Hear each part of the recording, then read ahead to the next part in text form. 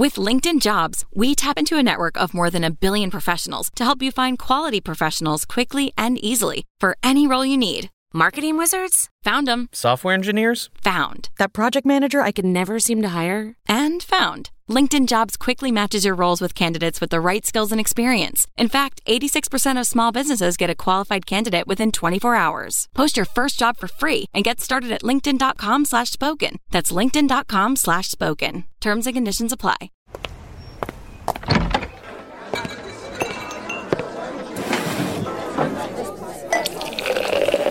Hey, pull up a chair. It's Hacks on Tap with David Axelrod, Robert Gibbs, and Mike Murphy.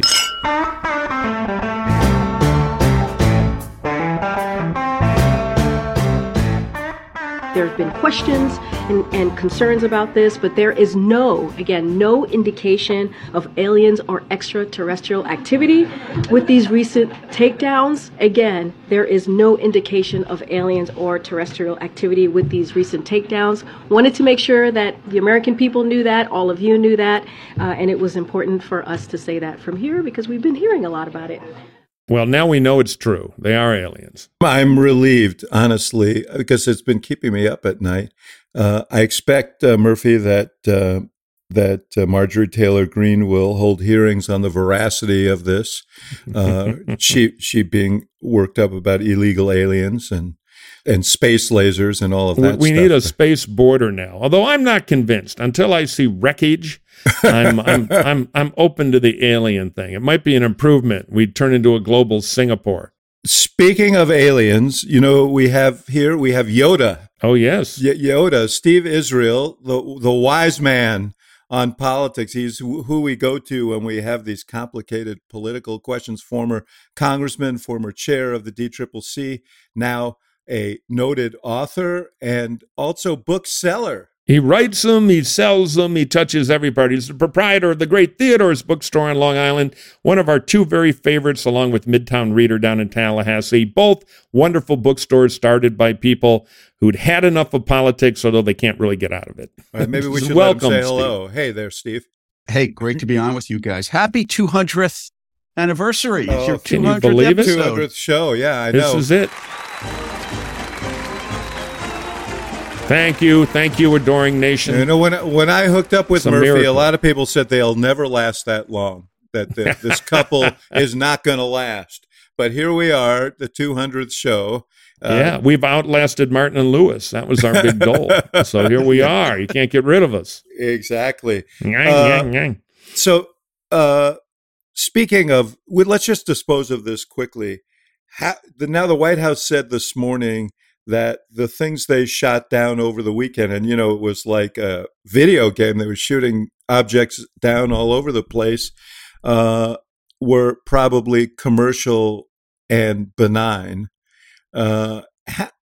Steve, I assume that your friends in Congress aren't done with all of this, the China balloon, all of this. What's the politics of all of this?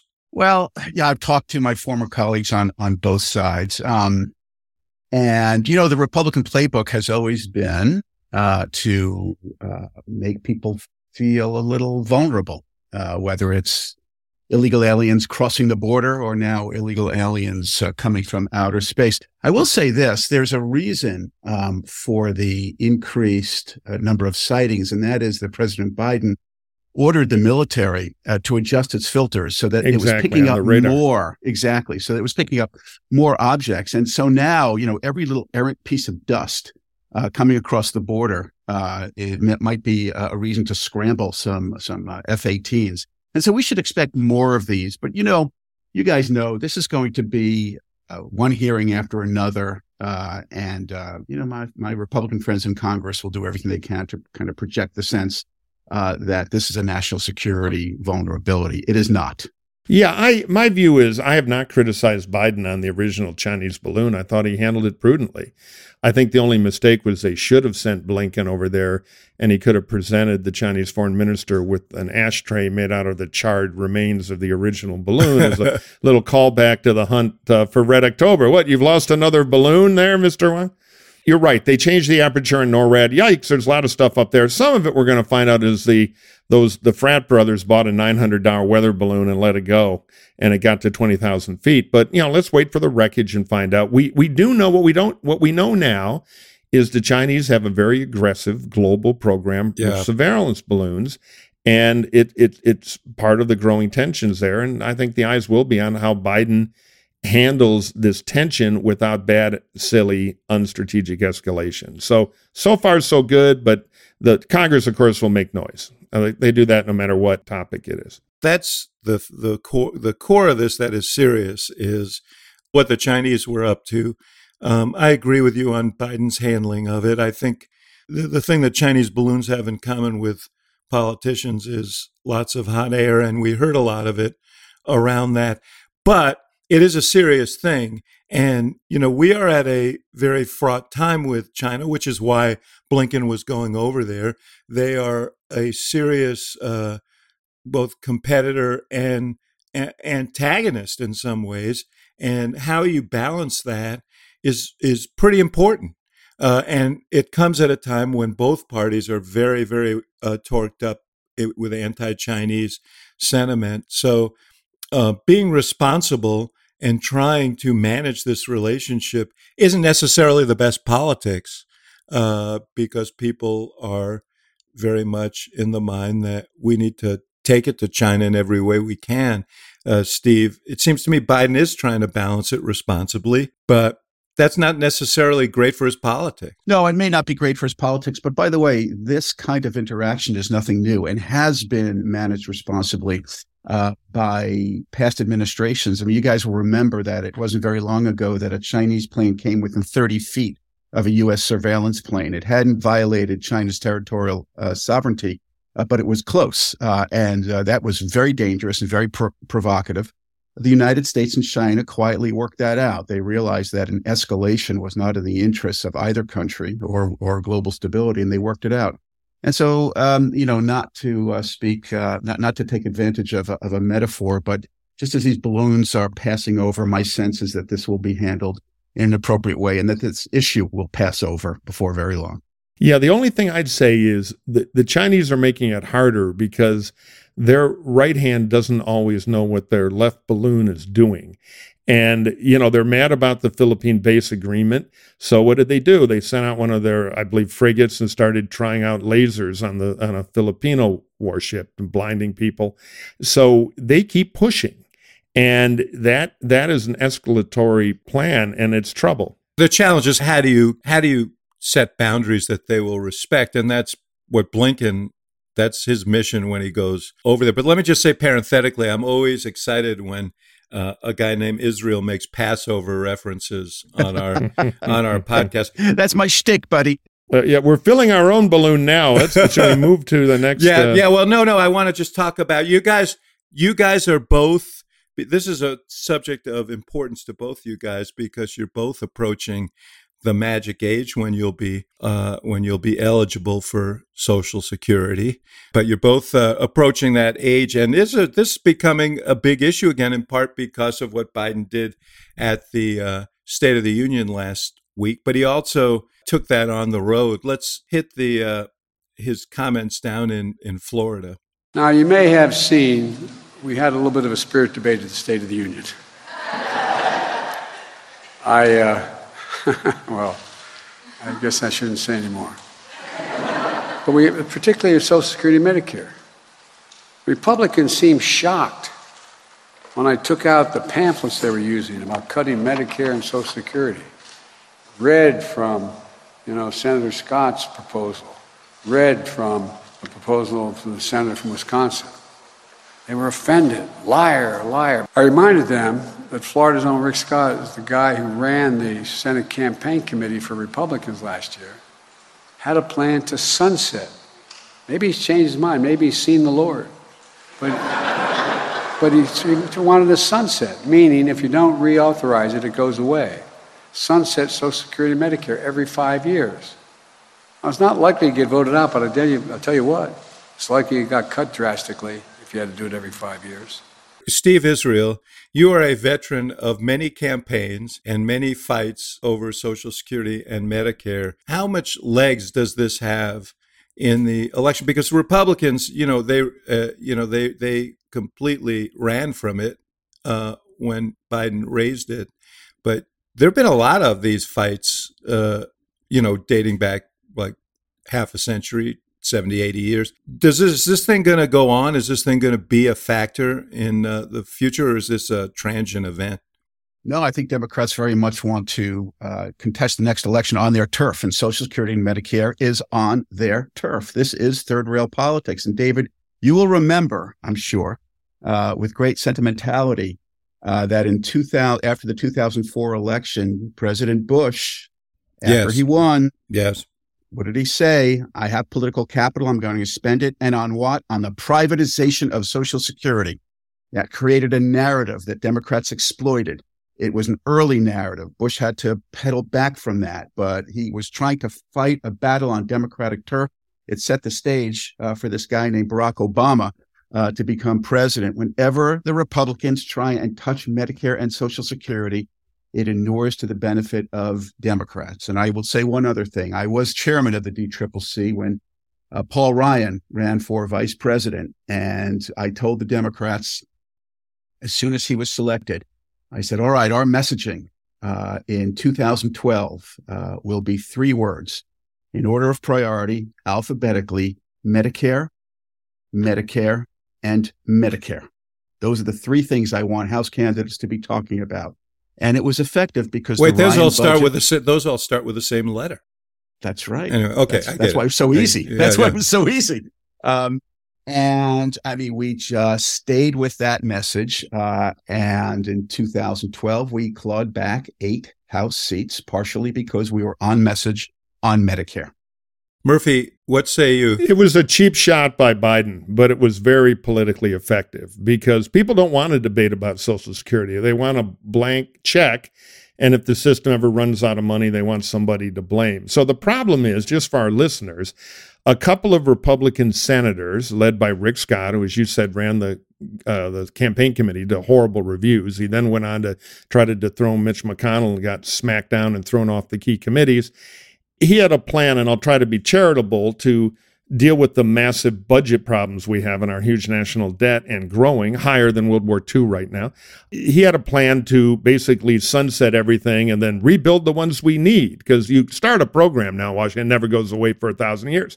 So that, of course, turned into a Biden charge of the Republicans taking Scott and Mike Lee and a few others' position and gluing it to the entire party, want to get rid of Social Security forever, which is not really. That's why they all went nuts on the floor. And then the bleacher bum Republicans took over and started screaming, and the optics of it were great for Biden. The politics of it are great for Biden. But the fact is, the Democrats demagogue Social Security like the Republicans demagogue the border. And the sad thing about all this, I mean, it's politics. I get it. But, and it works for the Dems. Steve is absolutely right. The problem is, you cannot in American politics now say a single word about any kind of Social Security reform. Maybe we means test it. Maybe we raise the age a little. Remember, when the life expectancy was about 65 when it was founded. Now it's 90.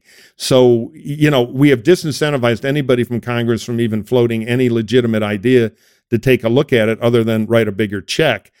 The only thing these guys will vote for is we'll have a commission to study having a commission, because it's the only politically safe vote. And that's not good, I think. But as far as the politics, big win for the Dems, and they will pound this thing like a government mule for as long as there are votes in it. Doesn't it complicate things for Republicans that Donald Trump was on the don't touch Social Security and Medicare side of the debate? Yeah. And they all went with him. Yeah. So, no. I mean, because before that, and Steve was there, this wasn't just one guy. This wasn't just one errant proposal. This was dogma within the Republican Party, that for all the reasons that you said. And, one of the guys who was a major exponent of it, and Steve will remember this because he served with him, was Governor Ron DeSantis of Florida, who's been strangely silent on this. And I guess my no, question... this is the new thing in D.C. too, and they've discovered that DeSantis was a congressman and has all these bad votes like Ryan did, bad politically, and now the next car wash DeSantis is going through after the original, wow, he could be a challenger, is now, oh my God, the Democratic version of it, he wants to destroy Social Security as soon as he can. And it's a political problem for him. It is a third rail. But I guess my question for you guys is, before he ever goes through the Democratic car wash, isn't this one of the car washes that Trump is going to make him go through? Totally. I mean, look, Trump is a populist, so if people like it, he's for it. I think we ought to double Social Security benefits, and we're pay for it with waste, fraud, and abuse. I mean, that's where Trump will go. So, yeah, DeSantis is in for a pounding. I'm going to make a clip out of that last thing and say Mike Murphy calls for doubling of Social Security. That's where Bernie is, because, we do have a retirement crisis in the country. The system wasn't designed for long life expectancy, and nobody has a pension anymore. But it gets wonky, and we should avoid it. Let me remind everybody that, this issue is not only a national play. I think it really becomes much more effective and salient in the electorate among senior voters in battleground presidential states. So if this is third rail nationally, it is even more electric if you're a senior citizen in Western Pennsylvania, a senior citizen in Florida, a senior citizen in Nevada, North Carolina, Michigan. This issue really does play in an oversized way in those senior electorates in battleground presidential states. And those battleground states over-index on seniors, most of them. Yes. So, but the other element of this is that Joe Biden, who, I assume is running now, Joe Biden overperforms with older voters, underperforms with younger voters. So anything he can do to run up the score with older voters is something that he's going to want to pursue. Yeah, I'm waiting for the big line. I know Social Security. I get Social Security. Or I was there when they're not taking my check away. Yeah, I was there with FDR when we signed it. So, yeah, it's all going to be back. The Dem ad with the Social Security card and the scissors. And it's bad politics for Republicans, but I think it's bad for our country. We cannot have an adult discussion about Social Security, at least now. I agree with a lot of what you said. That discussion should also include what can we do, what should we do to shore it up without cutting. Yeah. And so on. I mean, that should be part of the discussion too. But listen, on the subject of DeSantis, there was a piece in the Times yesterday about how basically mute he's been in the face of attacks from Donald Trump. I think we have a little clip he was asked about. Yeah, let's listen. This is good. I spend my time delivering results for the people of Florida and fighting against Joe Biden. That's how I spend my time. I don't spend my time trying to smear other Republicans. So he'll smear Biden, but he won't smear other Republicans, I guess. Well, of course. I mean, believe me, that's noble work. But the thing is, how long can he? Well, that's the all question. These Republicans are handling Trump like plutonium, right? Yeah. Because they're worried, not only are they worried about what he'll say about them, they're also worried about, like, if you're DeSantis, he's thinking, I might win, and this guy could destroy me. Well, this is the great experiment right now.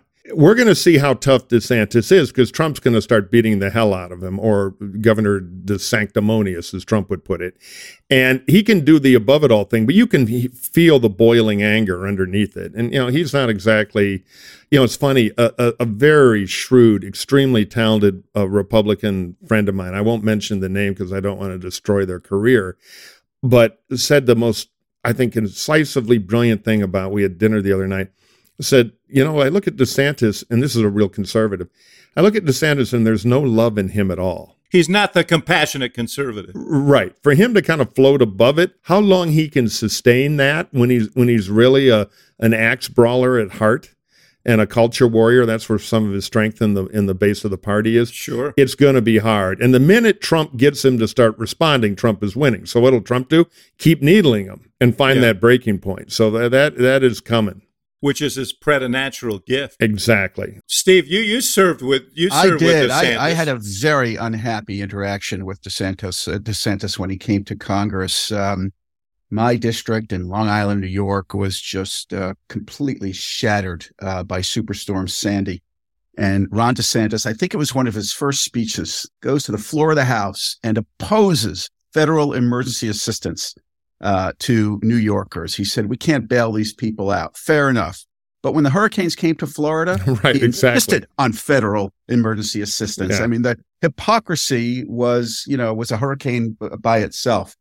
Say one other thing. I think with the Republican, they are going to struggle a little bit. The question is, how do you divorce Donald Trump and cuddle with him at the same time? That's going to be what this is all about. It looks like you could ask his ex-wives. There are plenty of people you can ask. Right. It looks like this will be potentially a crowded primary, and Donald Trump may not command the majority of Republicans right now, but he commands a plurality. So I'm thinking about those debate stages where Nikki Haley and Tim Scott and DeSantis, every time they want to criticize Trump, they have to calculate, does this mean I may not be his nominee for vice president if he wins that plurality? So they're really threading a needle. How do you stay on his good side while making a point? And finally, look at Sarah Huckabee Sanders' response to President Biden at the State of the Union. She talked expansively about her service in the Trump administration. And what a miracle. She didn't mention Donald Trump's name once, not once. Did she actually invoke his name? This is going to be the test for these guys. They want to divorce and cuddle at the same time. I think threading the needle can be a mistake because they're all just going to look like cloying politicians, and Trump will give them nothing for it. They will get no reward. The thing to do is be respectful of his term, but be unambiguous about moving on. Whoever does that and is a tone shift. That's why I think Tim Scott is by far the most interesting of these potential candidates. That'll be the magic thing. Because if you just are cloying, then you're defined by the cloying, not anything new. And Trump will still smack you. Trump's going to smack anybody who's nominated, who runs, who's not named Donald Trump, no matter what they say. So Nikki Haley is announcing today, I think we have a clip of the video she released in advance of her announcement. Let's give that a listen. You should know this about me. I don't put up with bullies. And when you kick back, it hurts them more if you're wearing heels. I'm Nikki Haley, and I'm running for president. I don't know who she's directing that to, whether it's Trump or DeSantis or both, but there's some kind of message there. Anyway, just out of curiosity, I looked up. Do you know she was born on January 20th, 1972, the day Richard Nixon was sworn in for his second term, but also the year that Joe Biden was elected to the United States Senate. And I mean, by the time this podcast airs, I could be proven wrong, but I would guess that there's going to be a whole lot of rhetoric about turning the page, new generation, looking forward. In her comments, certainly if Tim Scott runs and DeSantis as well, the generational card, and you heard Sarah Huckabee Sanders play it, is going to play large. Oh, huge. It's interesting. And I'm a critic of Nikki because I've dealt with her. But she put out a kind of, somebody on Twitter had a funny remark. This is the video that ChatGPT would make. It's kind of a paint by numbers thing. But it talks about her leadership after the anti-church violence there. Which was good. But it doesn't mention her signature accomplishment, which was taking the flag down. That's been edited out of the video. It's back to Steve's point about tastes great, less filling, and trying to be both. And that's been Nikki's story. She's been a reformed conservative. She's been a diehard Trumper. She's been an anti-Trumper. I even put up a tweet with a contest, and I can give now a world exclusive of the poll results. I did a poll of Nikki Haley for president slogans. Choice 1, Nikki Haley, whatever she needs to be. Number 2, Haley, flexible leadership for inflexible times. And 3rd, Nikki Haley, hoping you've never heard of Tim Scott. And it's a second place tie between flexible leadership and inflexible times and hoping you've never heard of Tim Scott. But a whopping 60% of our poll are whatever she needs to be. And that brand is going to stick to her, and Trump's going to help stick it. And we'll see. Now, do you think when she hears about this poll that she's going to embrace your slogan? Yeah, well, knowing Nikki, if it works, she'd do it. Believe me, it's she adapts to the moment, because the slogan that did make the poll was smart, courageous, ambitious. 1 out of 3, not so bad. So that's my jihad of the week against Nikki Haley. Yeah, we'll see. On paper, she's got some upside. A lot of us never Trumpers have a special contempt for us because we know she knew better, but she didn't have the guts to do anything. Personally, she detested Trump, but just lacked any spine at all. And so special place in hell for people who knew better. Okay, then let's take a break right here, and we'll be right back. You know, Axe, word on the street is you're running short of yes men. And you know me, I hire one every week. I like having them around. But in the modern era, in this economy, hiring good people is really, really hard. There are a lot of clumsy sites. You get the wrong people. You waste a lot of time. But luckily, we have a great sponsor that can solve your problem. Yeah, if you're hiring, what do you need? You need Indeed. Indeed, you do. Indeed is the hiring platform where you can attract, interview, and hire all in one place. Don't spend hours on multiple job sites looking for candidates with the right skills when you can do it all with Indeed. Find top talent fast with Indeed's suite of powerful hiring tools like Indeed Instant Match, assessments, and virtual interviews. Hate waiting? Indeed's U.S. data shows over 80% of Indeed's employers find quality candidates whose resume on Indeed matches their job descriptions the moment they sponsor a job, Murphy. It is a miracle of technology because, like you, I hate waiting. But with Instant Match, which is my favorite part, bingo. It instantly matches you. And here's the cool part. There's science behind it. We know that candidates you invite to apply through Instant Match are three times more likely to apply to your job than candidates who only see it in search. And that's according to the massive data they have at Indeed. This is really important. Indeed knows when you're growing your own business, you have to make every dollar count. That's why with Indeed, you only pay for quality applications that match your must-have job requirements. Join the over 3 million with an M, businesses worldwide using Indeed to hire great talent fast. In fact, at the Chinese Ministry of State Security, I'll bet you're looking for new PR people. Give Indeed a trial. It'll solve your match fast because you guys need some quality candidates. So I don't know how to say this in Chinese, but visit Indeed.com/hacks to start hiring now. Just go to Indeed.com/hacks. Indeed.com/hacks. Terms and conditions do apply. Cost per application pricing is not available for anyone. Need to hire? You need Indeed.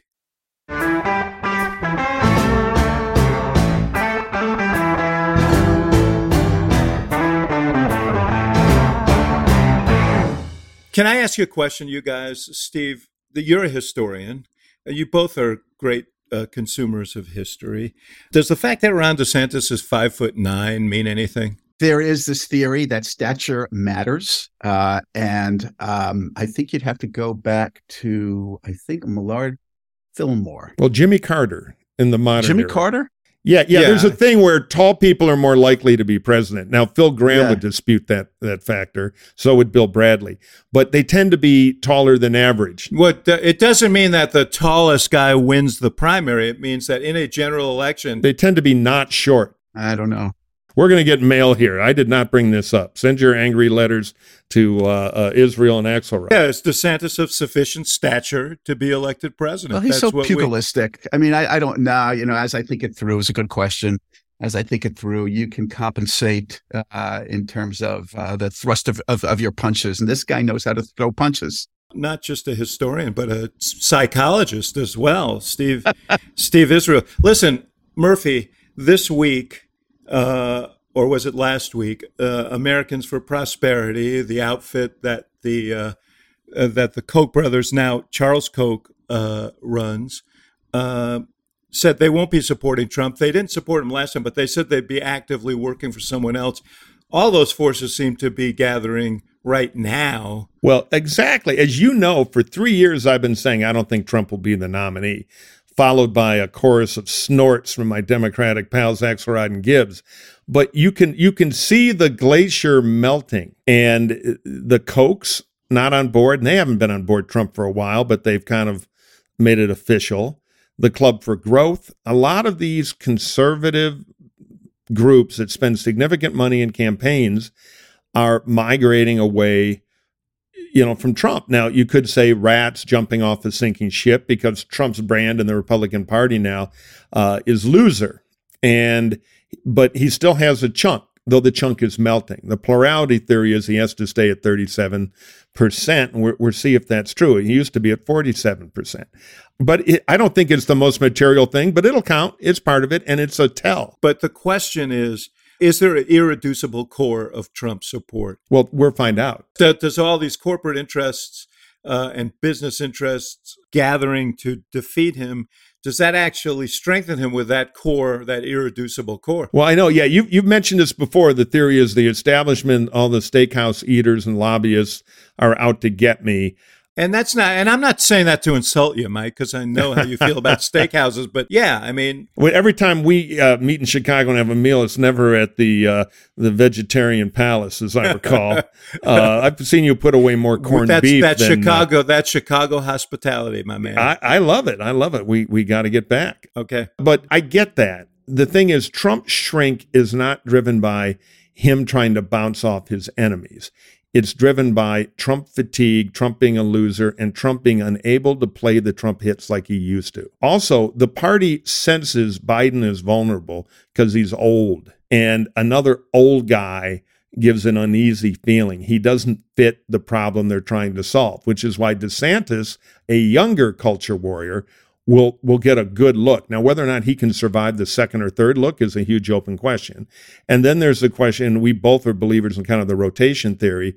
Will a more optimistic conservative like a Tim Scott, who I think could own that category, catch on late?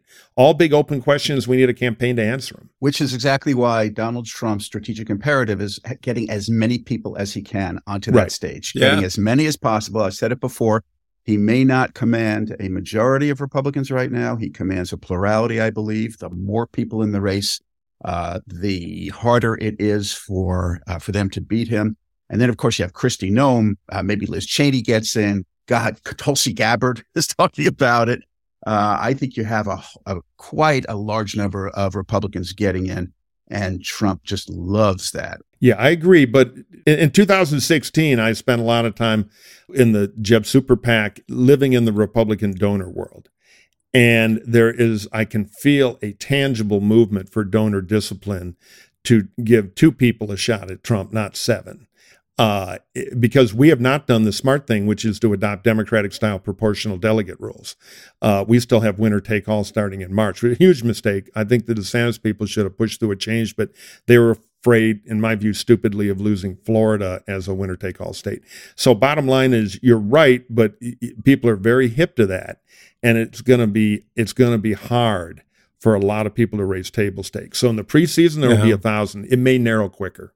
To Steve's point, that's one of the paradoxes here, is that the weaker Trump looks and the more inviting it looks to people to jump in, the better for him. And, I don't think he is self-aware enough to conspire to make himself look weak, but he's certainly done a lot of things to make himself look vulnerable. Steve, any doubt in your mind that Joe Biden will be the nominee of the Democratic Party in 2024? I don't know, but let me ask you a question. No, man, I don't want to answer any questions. All right, good. That's an old politician trick. I recognize that. Under what law of presidential politics does any president who feels that he's accomplishing what he wants to announce quickly that he's going to be a lame duck? Tell me what law has ever suggested that. No, it's a very good point. Political incentive for Biden, whether he runs or not. There's no political incentive for him to say, I'm done. And in the absence of a firm declaration, his people, this, Axe, this, Murph, his people assume he's running, organize, put the structure together. Right, you fill the space. Reach out to donors, fill that space. And that's exactly what's going on here. I totally agree, though. I will say, and call me crazy, and it might be true, I think there's a 1 out of 3 chance ultimately he doesn't run by his own choice. They're do the placeholder thing till the end of the summer, and then he'll decide. I can declare a huge victory here because, look, deep down, and some Democrats have written this, running for president at 80 is in some ways a pretty selfish act by him. And there are young talents in the Democratic Party who could run.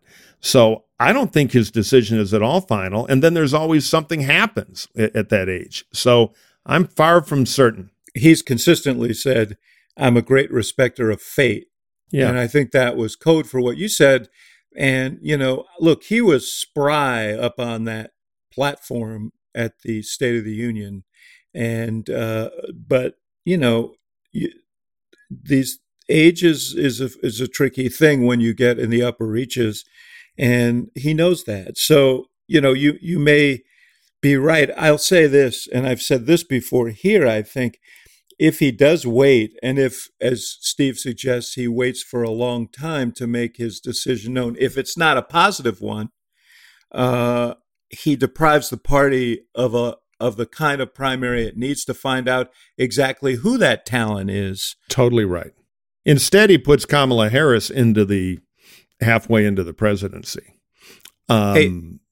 which from a pure Democrat partisan point of view is a little scary because she's not the home run hitter that the party ought to need when the stakes are as high as they are now. Steve, Chris Christie said something that Democrats don't want to say on Stephanopoulos' show on Sunday, and that was that Biden and the party have a Kamala problem because if Biden runs and she's the VP, she will be looked on not just as the, a normal vice president, but as a potential president because the actuarial odds are that, there's a better than normal chance that than usual chance that she could be president. Her ratings are not good, but it's impossible, isn't it, for Biden to switch vice presidents midstream here, given the politics of the Democratic Party? It strikes me he's in a bit of a bind here. Impossible, no. Highly problematic, yes. We don't know what that looks like. I think she's going to receive more scrutiny than a vice presidential candidate usually does, assuming that President Biden does announce that he's running. But you guys know better than anybody, campaigns are built to resolve ratings and polling problems. And so I think that takes care of itself in the long run. Yeah, although, one of the things that's concerning is she had a campaign in 2020. She began as a co-front runner for president and didn't make it to Iowa. So, it's concerning. And that concern has continued into her vice presidency. And they have to figure out a way to fix that because if he runs, she's going to be with him and she is going to get that scrutiny. One thing I got to tell you guys, they did something very, very good this week, very smart, which is they hired Ben LaBolt to be the communications director. What? He's out of prison? Yes, no, we like Ben LaBolt. We can't resist teasing him here. He's a former partner of our buddy Robert Gibbs, but also, I worked with him in the White House in the campaign. He was the press secretary for the 2012 Obama campaign. I used to call him Lightning LaBolt because he was always quick and he was always powerful in his responses, and he's very smart strategically. This is a big upgrade for the White House. And whether Biden runs or not, if he runs, it's going to be very helpful to have LaBolt there. And even if he doesn't, it's going to be very helpful for in what is a very treacherous political environment to have a guy like that in the White House. So that was a big boost. No, I totally agree. Super capable, but even the magic spin talents of a Ben LaBolt, the Biden's problem is there are two things that are very hard to fix. Kamala. Everybody agrees they got to fix Kamala, but so far she's been incredibly unfixable. Sometimes all the king's horses and all the king's men. And second, Biden is still 80 and aging, and that doesn't go away. You don't spin your way out of that. He did great at the State of the Union. That bought him a little time, but that unforgiving clock is ticking, and it's going to be a huge thing. Well, he won't be 80 forever, so... Reagan was only 69 when he first took office. A spring chicken. Your neighbor out there in Nassau County, George Santos. Yes, we blame you. Has not made a strong debut, I would say, in Congress. And I'm wondering how you think this ends. Do you think he serves out his term? I think he's going to try. There are a couple of things going on. And so I'm in the thick of this. He represents the district that most of which I had. And for me, this is not just political, it's personal. My former constituents do not have a congressman right now. We're paying him $175,000 to sit in a seat in the House. He has turned down his committee assignment so that he can clear his name. He's not thinking about his constituents. He's thinking about clearing his name. He has FEC reports, the latest revelation. If it is his name. If it is his name. Latest revelation, $365,000 in unitemized expenditures. Now, let's be fair. On his campaign. On his campaign. Which is illegal-ish. I mean, that's a big vulnerability. Well, let's be fair. That could be, Show me an FEC report, and I will show you an occasional mistake. 12% of his campaign expenditures were unitemized. The typical FEC report is about 1% is unitemized. So, well, in fairness, do you know how much it costs to buy a resume? It's very expensive. Well, and I was moved that he spent so much money on the report on Christians against secular humanism. You can just make your check payable to cash. This guy's, by the way, his FEC reports deserve like crime scene tape. No, it's unbelievable. The guy's a self-parody. You joke, but he does have legal exposure here. Huge. But you got to be rooting. You got to be rooting for him to hang on. There are two schools of thought on this. First of all, if he leaves, the only way he leaves is if he voluntarily steps down or if the Republicans expel him. Either one triggers a special election. The first school of thought is that the Republicans cannot afford a special election. They're likely to lose. It's $3 to $5 million. It screws up the narrative. Yeah, it's a Democratic district. Don't you think that's why McCarthy was so slow to condemn him? I do, but now there's a new school of thought that they don't want to wait. Well, no, that they don't want to wait until the 24 presidential because a Democrat's going to win. Democrats will overperform on Long Island.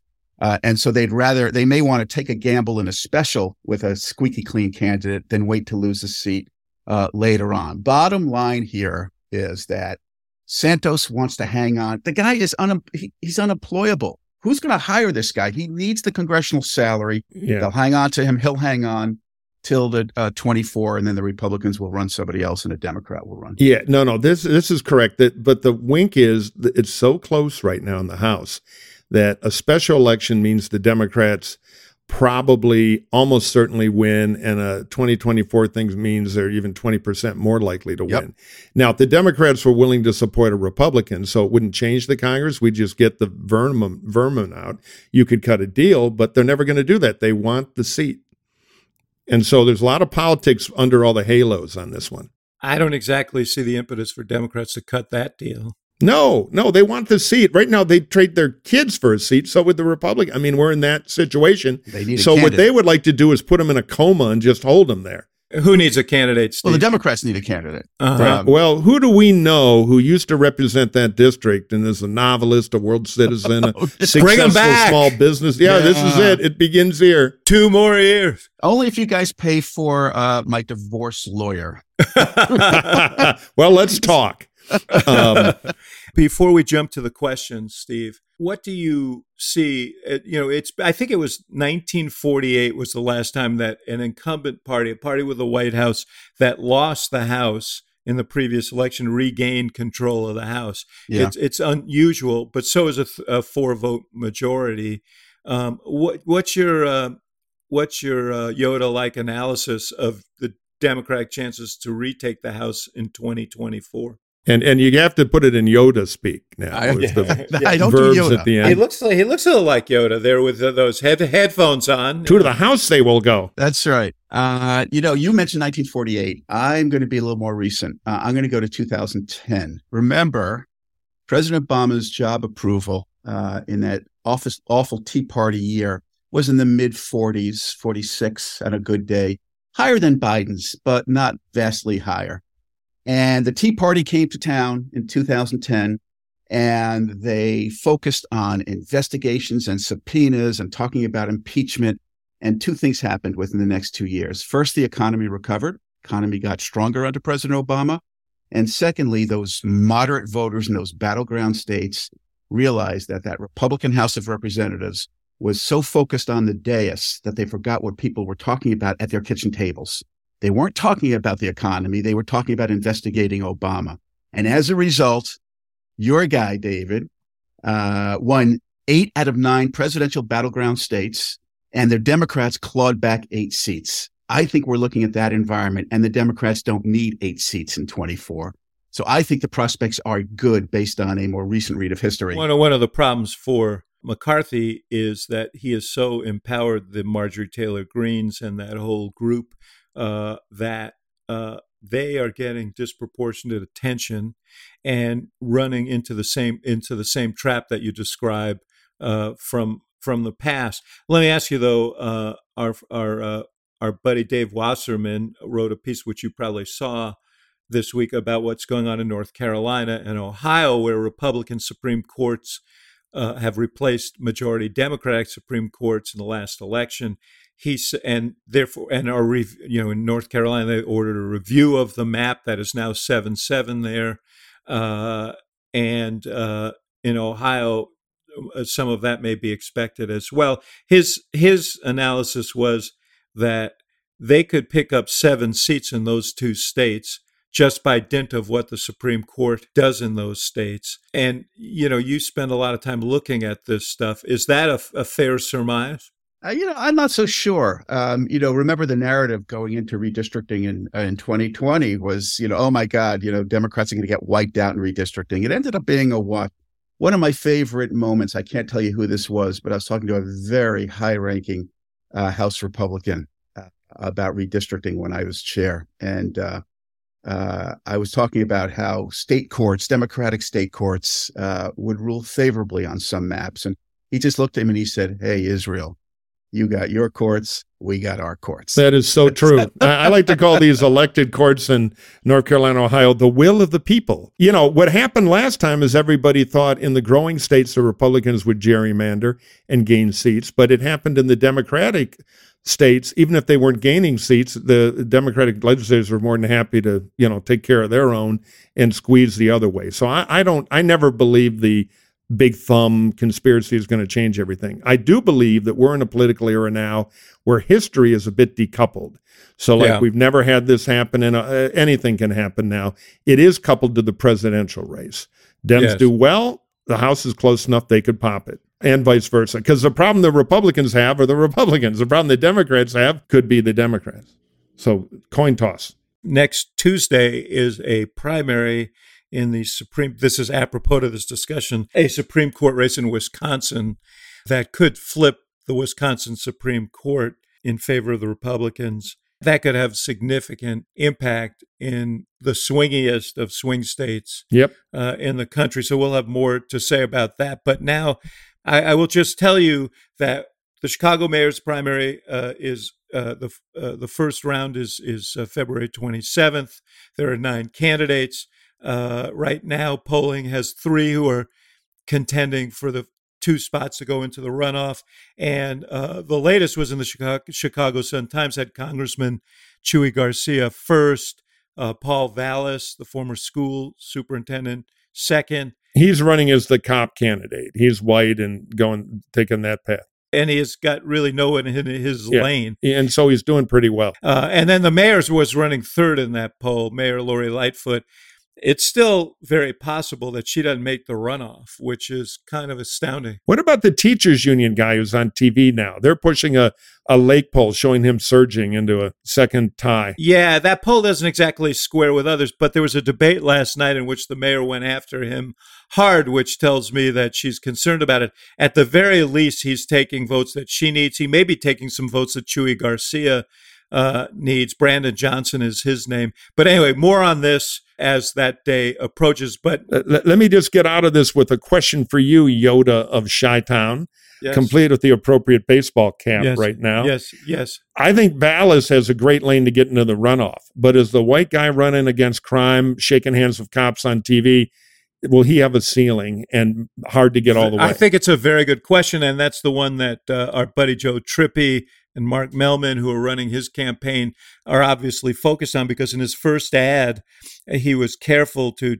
talk about being a lifelong Democrat, pictured himself with Barack Obama, said that he had advised the Obama Justice Department on the Obama Justice Department on criminal justice issues, on public safety issues. No one in the Obama Justice Department seems to remember that.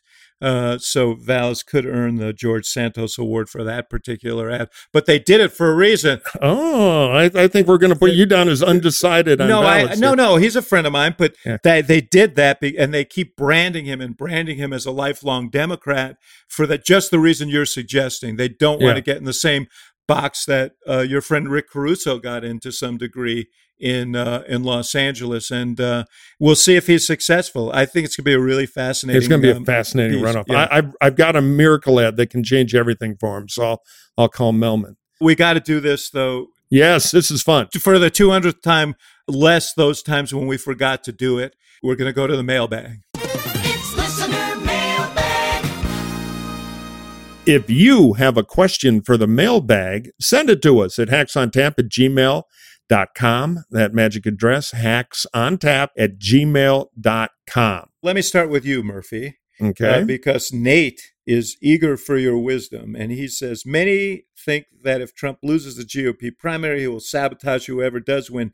Basically, that he'll take the party down with him. I think Trump would cut a deal in which he supports the nominee in exchange for a promise of a pardon. You think he'd do something like? What do you think? What, Trump make the cynical move to save his ass? Nate, you're onto something. I think he would try to make a deal, and it's a very au courant. There you go, Axe. Good wine and cheese word for you. I love when you speak French. Pepe Murphy, yet another voter in the Chicago primary. So, Nate, I think there's a lot of conventional wisdom now that Trump will destroy any Republican who wins. I actually have a contrarian view as usual. I think if Trump is weak enough to lose the nomination, should he run, which I know he's running, but if he really runs, I think he will then become such a rear view mirror loser that a lot of sour grapes about the Republican that the party is coalescing by makes him look like a Democratic attack surrogate. And the loser sore will not have the grip in the general. And I don't think it's any guarantee that what little is left of Trump rotting in a garbage can after he loses a nomination will have enough power to get a bunch of Republicans to go vote for Joe Biden or whoever the Democrat may be, or to sit out the election. So I think it'll be a small factor in a tight election, who knows, but it will not be the big sledgehammer people presume it is right now. You know what? You are a man of hope and dreams. Hope springs eternal.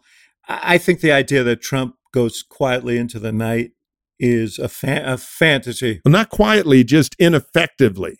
Noisy, but ineffective. No, I don't know. I mean, he doesn't have to be effective with more than a small percentage of his voters. And, I think it's a real fear. I think the Biden folks are kind of betting on that either Trump will be the nominee or he'll blow up whoever is. And I don't think that's a bad bet. As to the pardon thing, It makes sense in theory. It's maybe harder to execute, but we shall see. And I'll tell you, if you're the Republican who beats him in the primary, maybe you don't want him to get a pardon. Maybe you want him to rot and burn in jail and get out of your life. Yeah. You got one for me? Yes, I do. This is number 4 from the ever clever Sarah. Was it a missed opportunity for the Biden team to only offer Fox an interview on their little-known streaming channel, Fox Soul? And was it a poor decision on Fox's part to cancel the interview, all this surrounding the Super Bowl, a traditional time where the president does kind of a feel-good interview? What say you, Oracle Axelrod? Thank you, Sarah, or as should I say, former Fox personality and now governor, Sarah. They made a calculation. They did not want to sit down with Bret Baier. Obama did it twice with Bill O'Reilly. It worked out fine, in part because, he was a guy who could banter about the game. Biden could have done that as well. I think they thought it was a high risk proposition, so they in front of 100 million people, so they turned it down. I think it was an opportunity, so it would have been a hard choice for me. But I don't think I would have done the second thing. Is they went to they got a little too cute by half. They went to the Fox streaming channel, Fox Soul, which I think has like 7,000 listeners, and offered to do a game day interview, and Fox squashed that. So close call. I probably would have done it, but I understand why they didn't. Yeah, grab the mic. Don't be a chicken. So now the mega question. Ax, you want to ask it? I do. And this is from Andrew. And I think we all want to answer this before Steve does. Do you think Israel matters when it comes to U.S. general elections, excluding primaries? I have to say, I don't think there's a person in America whose word I take more seriously than Steve Israel when it comes to general elections. So I would have to say, yes, Israel is important. But Steve, I think they may be referring to the country. I'm not sure. So The Middle Eastern democracy named after you. Oh, that Israel. Yeah, Oh, that Israel? Yes. Oh, Yes. well, Yes. that changes my whole answer. we're all pro-Israel here. Yeah. It's a factor, but not the only factor. The American Jewish vote is largely misunderstood and often stereotyped.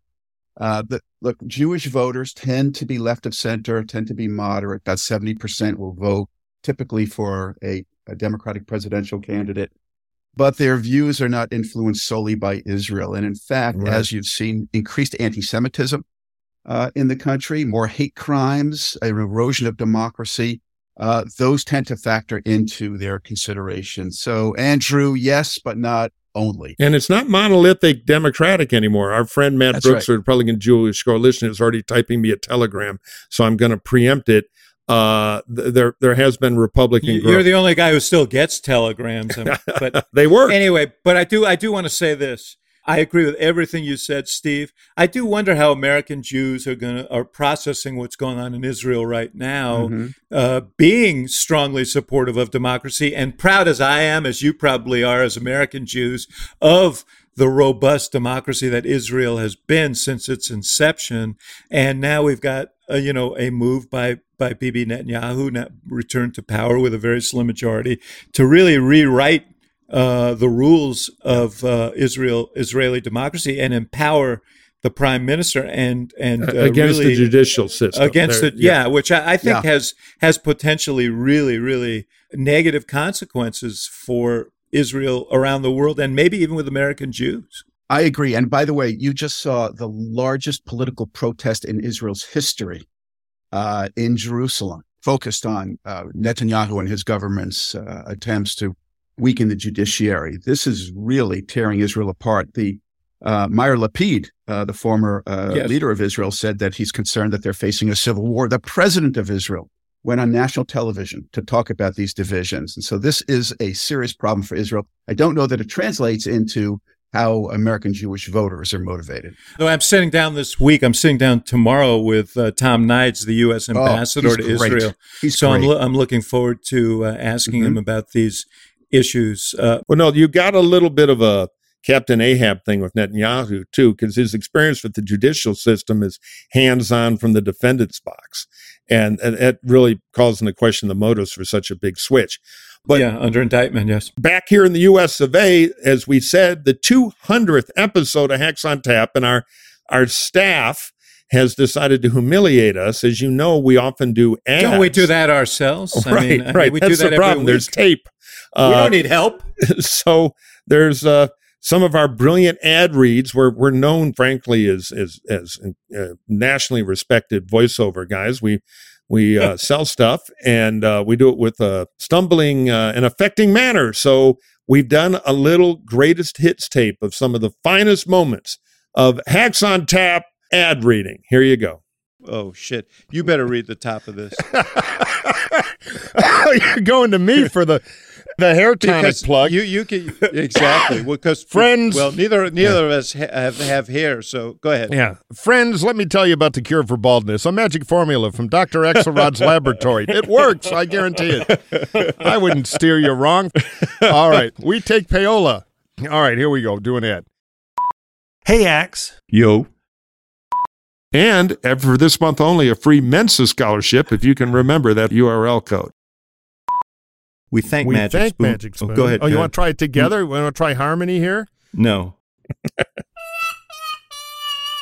Yeah, there you go. Steve, when are we getting to your bookstore to do a live Hacks Whenever on you Tap? want. We would love you. Come on. Let's make it happen. It'll be fun. You can go on the road. Murphy, are you going to be in New Hampshire in the summer? Yeah, in August I'll be around. So maybe we can come down and we're figuring do out a way to make Hacks that with happen. Steve. We will make it huge for you. Do we have to waive the $100,000 fee? I guess we do, right? Well, yeah, but we're going to walk out of there with a boatload of books. I'll tell you. I can give you 10% off all. Okay, we're in. We're in. Do you have an adult section? You could have gotten a job in my grandfather's shoe store. Anyway. I have a cousin in the business. Listen, Steve Israel, always great to have you. You come Thank back you. many times, I hope. love it. Meanwhile, everybody should visit Theodore's bookstore. And by the way, you should run. You should run. We could use you. No, thank you. Been there, done that. Who needs the spouse who's been by your side through thick and thin? That's right. Yeah, Hey, who needs honey, that? let's do it again. Yeah. All right, guys. All right. Thanks, All pal. right, thanks, guys. That was great. Appreciate it. Bye. See ya.